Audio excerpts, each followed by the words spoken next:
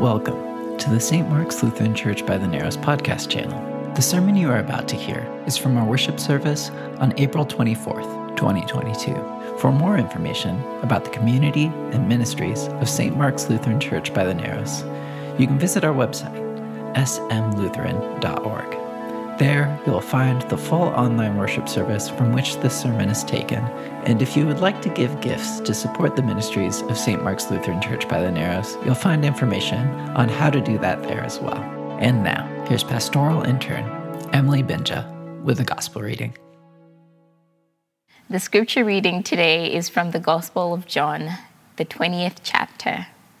When it was evening on that day, the first day of the week, and the doors of the house where the disciples had met were locked for fear of the Judeans, Jesus came and stood among them and said, "Peace be with you."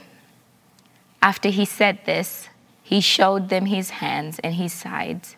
Then the disciples rejoiced when they saw the Lord. Jesus said to them again, "Peace be with you. As the Father has sent me, so I send you." When he said this, he breathed on them and said to them, "Receive the Holy Spirit. If you forgive the sins of any, they are forgiven for them. If you retain the sins of any, they are retained." But Thomas, who was called the twin, one of the 12, was not with them when Jesus came. So the other disciples told him, "We have seen the Lord." But he said to them, "Unless I see the marks of the nails in his hands and put my hands in the mark of the nails and my hands in his sides, I will not believe." A week later, his disciples were again in the house, and Thomas was with them. Although the doors were shut, Jesus came and stood among them and said, "Peace be with you." Then he said to Thomas, "Put your fingers here and see my hands. Reach out your hand and put into my side. Do not doubt, but believe." Thomas said to Jesus, "My Lord and my God." Jesus said to him, "Have you believed because you have seen me?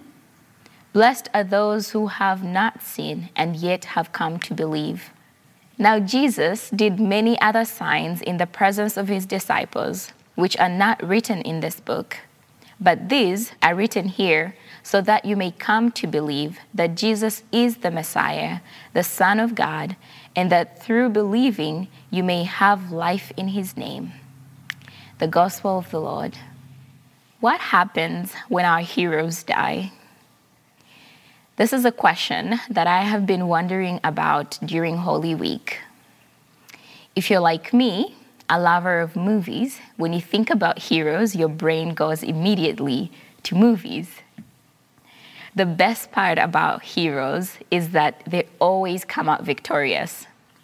In some movies, they will go through a bunch of trials and it will be ups and downs, but eventually they always crush the villains in the or whatever situation they're in, and peace is restored. It is why I watch any movie that has heroes. This reminded me of a situation when I was in high school. A couple of my friends and I decided to get a laptop and watch a movie that was called The Notebook. As the movie came to the end, we learned that Ali has dementia, and in the end, both Ali and Noah, who are the main actors and actress in this movie, both die. As the movie winds down and the words start coming up, we hear these very tiny, soft sobs coming from the back of the room. One of my girlfriends was crying. Her heroes didn't make it. At least, not in the way that she had hoped that they would. If you're like her, this is what happens when your heroes in a movie die. But if you're like me, you would turn off that TV, never look at that movie again, then go to your bed, think about it, dream about it over and over and over and over again, and rewrite the ending to your own liking as many times as you want. Our heroes really have a huge impact in our lives. As a kid, I remember we had Heroes Day for the first time when I was in primary school. And they asked us about who our heroes were. I shot up my hand very quickly and said, my mother. Because for me, I realized that heroes do show up sometimes as ordinary people, like our parents and guardians who nurture and take care of us. Other times they show up in organ donors who give part of themselves to enable us to live, or doctors who risk their lives in the midst of a pandemic to treat us, police officers, and so many more. Other times, they show up in more dramatic, impactful, and life-changing ways. This week, I am specifically thinking about 3 historical figures: Martin Luther King, Malcolm X, and Patrice Lumumba. Most of you here might recognize the first 2 names. Both men are great influences in the American history.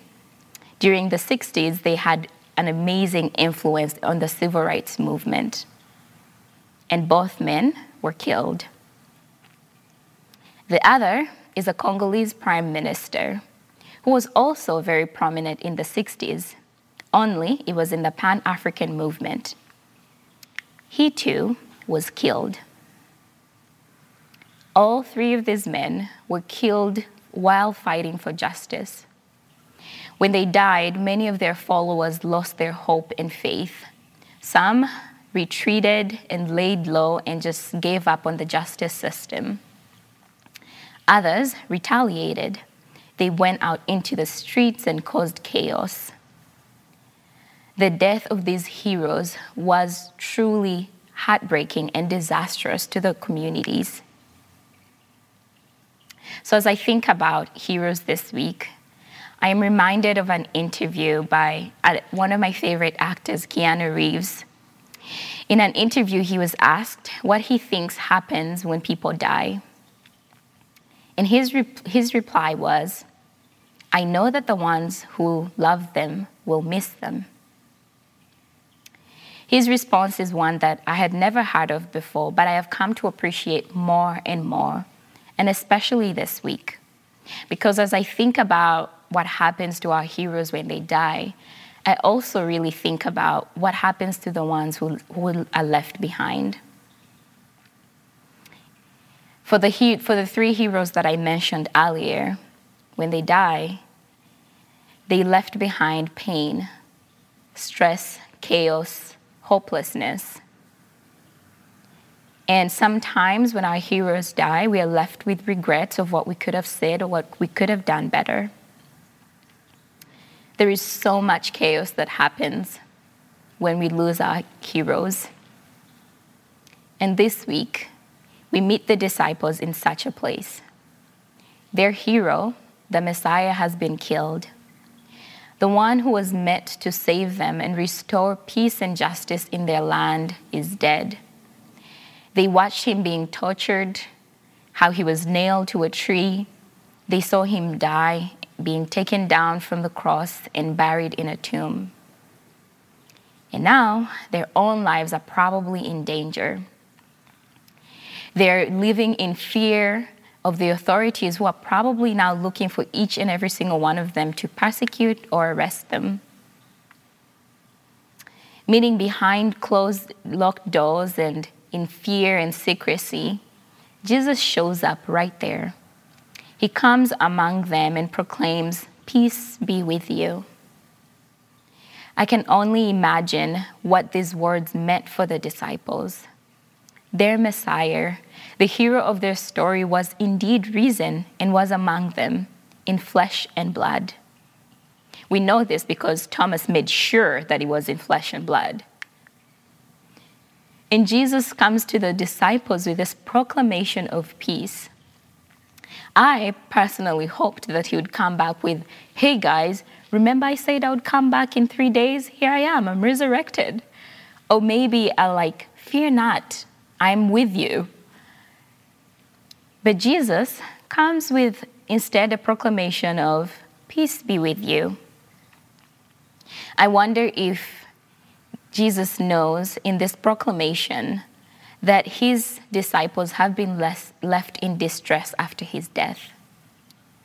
Perhaps he understands that the loss of our heroes may not only just end at crying, but that it may also mean disorientation, loss of focus, and worse, loss of faith. We know at least that the writer of this gospel understands and is concerned about the loss of faith. In verse 30 to 31, they write, "Now Jesus did many other signs in the presence of his disciples, which are not written in this book, but these are written here so that you may believe that Jesus is the Messiah." The writer understands that the witness of the risen Christ, who comes in flesh and blood to his disciples, is what is very crucial to how the disciples move forward in the present and into their future. And perhaps even understands that it is going to be very important for us today to have this witness of a risen Christ, the reason we are able to move every year from Good Friday to the singing of the Hallelujahs on Easter. Christ is not our typical hero. He doesn't crush the villain with some superpowers. He doesn't ask us to cry at the cross and weep. He doesn't magically also restore back peace on earth. Instead, he dies on a cross. He is crucified and tortured and dies. And then he does something greater. He conquers death. He conquers the power that separates us from life. And in doing so, he invites us into this lifelong journey with a God who joins us in our most vulnerable stages, a God who comes to us in the midst of death too. In the midst of our biggest fears, Christ appears to us and proclaims peace. He doesn't let our faith shake without hope. He doesn't come and say, "I'm going to take it all away," but rather he proclaims a word of peace into our lives. He moves us from despair and back into praise. He reminds us that even death has no power over him. Jesus asks us to trust God. He asks us to move into a place where we trust God even when we do not see, when we do not see any signs of hope, when we don't know how God is going to get us out of that place of darkness and fear and despair. To trust that God is with us in that place, and that God journeys with us in the midst of our battles and is with us in the midst of our celebration. Like the disciples, God's promise for us is that God is, has always, and will come and will bring peace on earth. And with this, let us join in the psalmist's song of celebration and praise and say, "Praise the Lord, praise God in their sanctuary, praise God in their mighty firmament, praise her for her mighty deeds. Praise him according to his surpassing greatness. Praise them with trumpet sounds. Praise them with the lute and the harp. Praise them with tambourine and dance. Praise them with strings and pipes. Praise them with clanging cymbals. Praise them with loud clashing cymbals. Let everything that breathes praise the Lord. Praise the Lord." Amen.